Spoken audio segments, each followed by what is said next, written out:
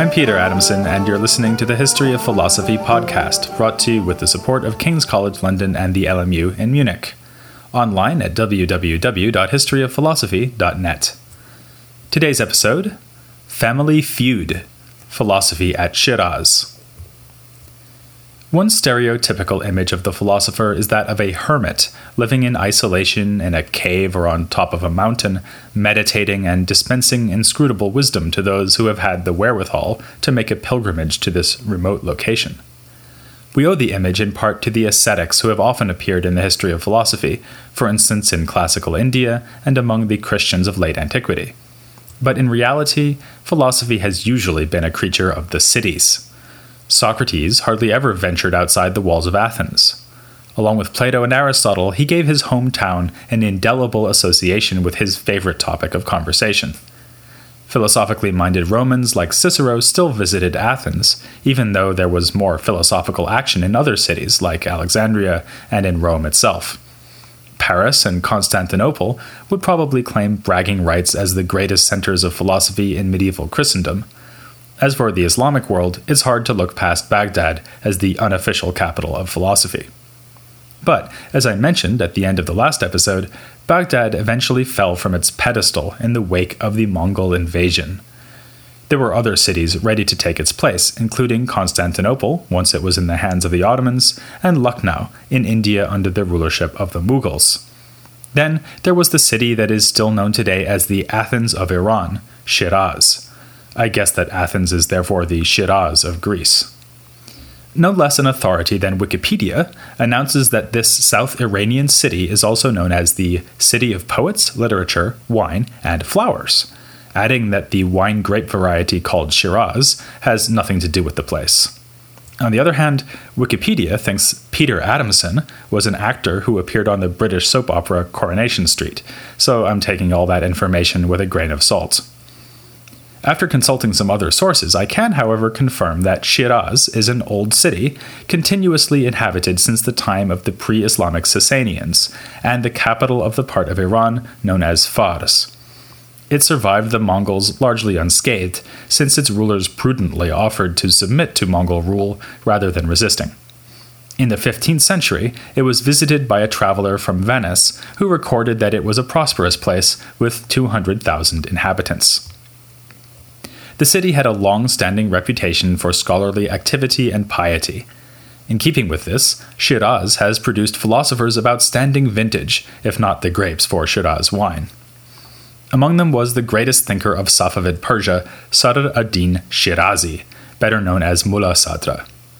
He died in the year 1640, by which time the madrasas of Shiraz had been a hotbed of philosophical activity for several centuries. Philosophically speaking, we can trace the city's importance back at least as far as the middle of the 14th century, when it was the home of one of the greatest Sunni theologians of the Mongol era, Al-Iji.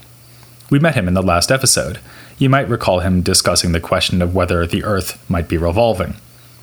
In a sign that philosophy itself was beginning to revolve around Shiraz, another major theologian of the later 14th century, Al-Jurjani, also visited the city. Al-Jurjani wrote a commentary on one of Al-Iji's theological works which, to put it mildly, received a warm reception in later generations. In fact, Al-Iji has still been studied along with a commentary of Al-Jurjani in modern times by religious scholars at Al-Azhar University in Cairo. Though both of these men thought hard about astronomy, their main activity consisted in developing and systematizing Asharite Sunni theology, or kalam, with the help of ideas borrowed from Avicenna. This process had been going on since the 12th century, despite the criticisms leveled at Avicenna by Asharites like Al-Ghazali and Ashar-Hastani. But other Asharites, especially Fakhr ad-Din Arazi, had woven Avicennan philosophy together with kalam so tightly that there seemed to be little hope of unraveling them again. It's telling that the severest critic of Avicennan philosophy in the Mongol age, namely Ibn Taymiyyah, was also very hostile towards kalam. The more influential mainstream theologians of the Mongol period thought that Avicennan philosophy offered useful tools for systematizing and defending their theological school doctrines. And they did need to defend those doctrines. Something I haven't mentioned yet is that in Central Asia, there was another theological school that rivaled the Ash'arites. These were the Maturidis, who, like the Ash'arites, were named after a founding figure of the 10th century, in this case Abu Mansur al-Maturidi. It would take us too far afield to go into the details of the disputes between the Ash'arites and Maturidis.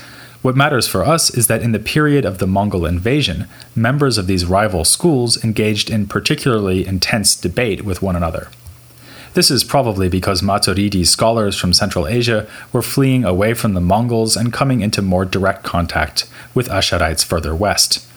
In fact, one of the prominent Mongol-era theologians I mentioned, At-Taftazani, was a Maturidi.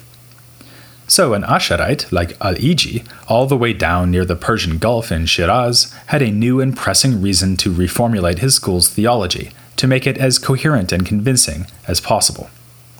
Philosophical theology is like any other business, it thrives under the pressure of competition. Avicennan ideas gave Al-Iji and those influenced by him, like Al-Jurjani, the edge they needed to prevail in these disputes. All of which means that as we come up to the 15th century and the dawn of the Safavid period, Avicennizing theology had already set down roots in Shiraz. In this city of flowers, it will now blossom in the years just prior to the coming of the Safavids. But to be honest, this floral metaphor is a bit too tranquil for what happened in Shiraz in the late 1400s. The atmosphere was more vicious than verdant, as hostility bloomed between two scholars named Sadr ad-Din Dashtaki and Jalal ad-Din Dawani. Dashtaki and Dawani engaged in a long-running dispute that was personal in every sense. They had face-to-face debates as well as writing treatises against one another's positions. If philosophical theology really does benefit from competition, then these two were each other's greatest benefactors. They died within just a few years of one another right around 1500, but the hostility didn't end there. Dashtaki's son, Ghiyath ad-Din, carried on the family feud, writing work after work in which he took the side of his father, Dashtaki, against the hated Dawani. Some scholars have referred to these philosophers as forming a school of Shiraz, but in light of the deep hostility between Dawani and the two Dashtakis, a more appropriate expression might be the duel of Shiraz, fought not with swords, but with sharply honed syllogisms. It isn't entirely clear what motivated the animosity between Dawani and the Dashtakis. Dawani seems to have been more comfortable with the integration of Sunni theology with Avicenna that had been dominant in Shiraz in the previous generations, thanks to figures like Al-Iji. By contrast, the Dashtakis are highly critical of the Sunni theologians, directing their invective at Ash'arites as far back as Al-Ghazali. One possibility is that the dispute was confessional in nature, with Dawani as a Sunni theologian being targeted by the Dashtakis who may have been Shiite, but we can't be entirely sure which of these men may have been Shiite or Sunni. The Shiite Safavids took over Iran in Ghiyath ad-Din Dashtaki's lifetime, at which point he would certainly have had to at least pay lip service to the Twelver Shi'ism of the new rulers. And among Ghiyath ad-Din's students, we find both Sunni and Shiite scholars, which doesn't exactly help to decide the issue. Whatever religious disagreement may have been underlying the feud, it's abundantly clear that Dawani and the Dashtakis had profound disagreements in philosophy. The younger Dashtaki, Ghiyath ad-Din, devoted most of his writings to attacking Dawani and his allies. Since he disagreed with Dawani about practically everything, in doing so he managed to touch on most of the key philosophical issues of the time. Even apparently dry and technical topics in logic could provide an opportunity to pursue the vendetta. As we saw a few episodes back, logicians over the past few centuries had been particularly fascinated by the liar paradox, what we should say about a statement like, "This sentence is false." Dawani and the Dashtakis produced treatises devoted specifically to this issue, passing judgment on earlier solutions offered by everyone from Al-Khatibi, author of the standard textbook on Avicennan logic, to the Illuminationist Ibn Kamuna, to recent theologians like At-Taftazani. And, of course, they offered their own rival solutions. Dawani tried to dissolve the paradox by saying that the paradoxical statement is in fact no statement at all. It can't be, because it can be neither true nor false, and every meaningful statement is either true or false. Were they alive today, the Dashtakis would have loved the earlier episode where I discussed this topic, because I there mentioned this sort of response and said it is the simplest but least satisfying solution. The reason it's unsatisfying is that it is so ad hoc. Dawani seems simply to stipulate that statements that would give rise to the paradox don't count as real statements. To be fair, his solution is a bit more principled than that. For Dawani, the ability to be consistently true or false is a kind of litmus test to qualify as a meaningful statement, and the liar statement fails that test. More interesting to my mind, though, is the solution proposed by Dawani's rival Sadr ad-Din Dashtaki. He says that the difficulty is caused by the fact that the liar statement is about another statement. If I say, what Zaid is saying now is false, then whether or not this is true depends on whether what Zaid says is true or false. In just the same way, the paradoxical utterance, what I am saying now is false, is a statement about what I am now saying. It is neither true nor false because there is no consistent way to say that the statement it refers to, namely itself, is true or that it is false. Sadr ad-Din thus shows how the paradox is generated by the clash between first-order and second-order truth. That's a nice point, so I say round 1 goes to the Dashtakis. This logical issue, though, was not really at the heart of the conflict at Shiraz. When the debate turned to metaphysics, it became like a grill party in the mountains. The stakes were higher. Here the dispute was over the nature of God, and over something else that mattered a great deal to these figures, namely, who could lay claim to being the better interpreters of Avicenna. We've seen in previous episodes how intellectuals in the later period boasted of their educational lineage. For instance, Fakhr ad-Din Arazi could claim to be the latest in a line of teachers and students stretching back to al-Ash'ari, the founder of his theological school. In the same way, both Dawani and the elder Dashtaki claimed to be 11th generation students of Avicenna. Their two chains of teachers overlapped, splitting only after the familiar figures Atuzi and his student, the Illuminationist Qutb ad-Din ash-Shirazi, whose name incidentally reminds us that he was yet another major intellectual associated with our new favorite city. In any case, the arguments at Shiraz were fought not only over philosophical issues, but also when it came to the interpretation of Avicenna. In this respect, we might compare the Dawani-Dashtaki rivalry to arguments in late antique or medieval philosophy. Proclus, Philoponus, and Simplicius mingled disagreement over the meaning of Plato's dialogues with their disagreement over the eternity of the universe. Another example would be Thomas Aquinas, who refuted Averroes' theory of the intellect not just by showing its falsehood, but also by criticizing it as a reading of Aristotle. Similarly, for all their other disagreements, Dawani and the Dashtakis agreed that the winner in their debates would be the one who could show that their position was closest to that of Avicenna. No wonder then that the most contentious issues at Shiraz were the ones where Avicenna's own view was hardest to pin down. As we know, by this time there had already been a long-running controversy about Avicenna's distinction between essence and existence, especially in relation to his famous identification of God with the necessary existent. At the heart of the debate, especially as it was carried on in Shiraz, is what seems like a pretty basic question. Does God have an essence or not? Sometimes Avicenna says that God has no essence at all, while at other times he qualifies this, stating that God has no essence apart from his existence. The point may seem trifling, but on this issue turns the fundamental question of how we should conceive of God and his relation to the contingent things he creates. For Dawani, it is crucial that God does have an essence, and that this essence is nothing other than existence. He invokes this point in responding to a widely discussed problem posed by the early Illuminationist philosopher Ibn Kamuna, whom we covered back in episode 175. The problem was known as Ibn Kamuna's sophistry. It goes like this. Suppose we accept Avicenna's characterization of God as the necessary existent. Avicenna already asked how we know the necessary existent is unique. It would be a rather nice bonus of his theory if we could use it to prove that there is only one God, and Ibn Kamuna thought he could manage it. His argument was that there cannot be more than one thing whose essence is necessary existence. If there were, then both of them would be necessary. so they would need to have some other essential feature in order to be distinguished from one another. But the original idea was to imagine two things whose essences consist in nothing but necessary existence.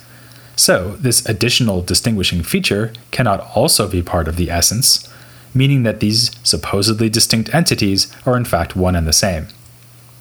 The fact that this was known as Ibn Kamuna's sophistry shows that, to put it mildly, his argument was not universally admired. From Dawani's point of view, Ibn Kamuna was making much ado about nothing. Or rather, much ado about the only thing that there is. God is pure existence, and it is ridiculous to suppose that there could be two different versions of pure existence. Dawani's idea has a further, more radical implication. If God is nothing other than existence itself, then it would seem that, insofar as other things also exist, it is because they somehow partake of God. Whereas God is pure existence itself, in Arabic wujud, other things are merely existent, or mawjud. For Dawani, this means that other things are in a sense unreal. Whatever dependent reality they have is due solely to God's presence in them. In themselves, they do not exist at all, because unlike God, their essences are neutral with respect to existence. To draw an imperfect analogy, not used by Dawani himself, one might suppose that it is water's essence to be wet, and that other things become wet only thanks to the presence of water in them. For Sadr ad-Din Dashtaki, it's Dawani who is all wet. He, rightly I think, identifies a Sufi flavor to Dawani's argument, according to which God is somehow unified with all things insofar as it is his presence to them that makes them exist. Dashtaki is right again when he says that Dawani's position looks a lot like the one that was put forward several generations ago by At-Tusi. This is in a sense bad news for Dashtaki. He is facing a united front of rather formidable opponents, but he is nonetheless confident in rejecting Dawani's contrast between God as existence and other things as merely existent. Instead, Dashtaki insists that we are using the word existence in the same sense when we say that a God or a created thing is existent. To this extent, at least, he is closer to the view of Fakhr ad-Din Arazi, which I compared in an earlier episode to the position of Duns Scotus in the Latin tradition. As Scotus puts it, existence is unifical, having the same meaning in every case, even in the case of God. Of course, if both God and other things can be said to exist in one and the same sense, then Dashtaki owes us an explanation of what it is that makes God so different from the other things. Simple, he says. God has no essence at all. By contrast, the other things, the things that are contingent and must be brought into existence by God, have particular essences that distinguish them from God and from each other.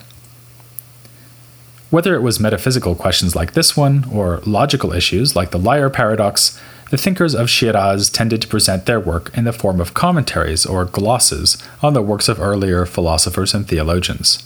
Indeed, this was a widespread phenomenon. Writers in the later Islamic ages loved to present their ideas in the form of texts about other texts. Already before the Mongol period, we saw figures like Arazi and At-Tusi writing not just independent treatises but also commentaries on Avicenna. As the centuries go by, the production of commentaries, summaries, and glosses on earlier works becomes more and more common. This isn't true only of philosophy. It also happens in works of Islamic jurisprudence, for instance, and even in the Sufi tradition. As in antiquity, the writing of commentaries was closely tied to practices of teaching and learning. To teach someone, whether in philosophy, theology, jurisprudence, or the prophetic sayings, usually meant giving them expertise in the classic works of the field. In fact, students would obtain a license to teach from their masters, which listed which works they themselves had mastered and were now able to explain to a new generation. The commentary or gloss is a natural text to produce in a teaching context, but it may seem a curious format for debating with one's rivals. In fact, Ghiyath ad-Din Dashtaki felt the need to explain why his father wrote almost nothing apart from glosses, or marginal notations, on the works of other theologians. It was basically a matter of efficiency, he explained. Rather than going over all the points that had already been made in previous generations, the elder Dashtaki could focus on making truly original points of his own. This explanation overturns our expectations, suggesting as it does that in restricting himself to commentary on another text, Sadr ad-Din was actually able to be more original in his writing, rather than going over old ground. Academics of today might want to take note. And certainly we should avoid assuming that the dominance of commentary and glosses in these centuries is a sign of philosophical or intellectual stagnation. Dawani and the Dashtakis were clearly highly original and opinionated thinkers, even if a cursory glance at lists of their works shows that all three of them spent most of their time expounding the writings of others. For instance, Dawani wrote commentaries on works by the earlier Avicenizing Sunni theologians Al-Baidawi, Al-Iji, and At-Taftazani, and on a treatise by At-Tuzi. He even wrote a self-commentary on one of his own works. In an even more dramatic demonstration of the dominance of commentary at this time, we see the emergence of commentaries and glosses devoted to texts that were already commentaries or glosses. This may sound like the very definition of a pointless text, but such a work could provide the occasion for serious philosophical controversy. One of the writings in which Dawani attacked his rival Dashtaki was a set of super glosses on glosses that Dashtaki had written for a commentary on a work by Al-Katibi. You may need first and second order sentences to understand the liar paradox, but if you want to understand philosophical literature of this later period, you need to reckon with third and even fourth order commentary. So pervasive is this trend that I want to devote a whole episode to it, in which I'll be joined by a guest who has done more than anyone to argue for the interest and importance of philosophical commentary in the Islamic world. How would I feel if you skipped my interview with Robert Wisnowski? No comment. Catch it next time on The History of Philosophy Without Any Gaps.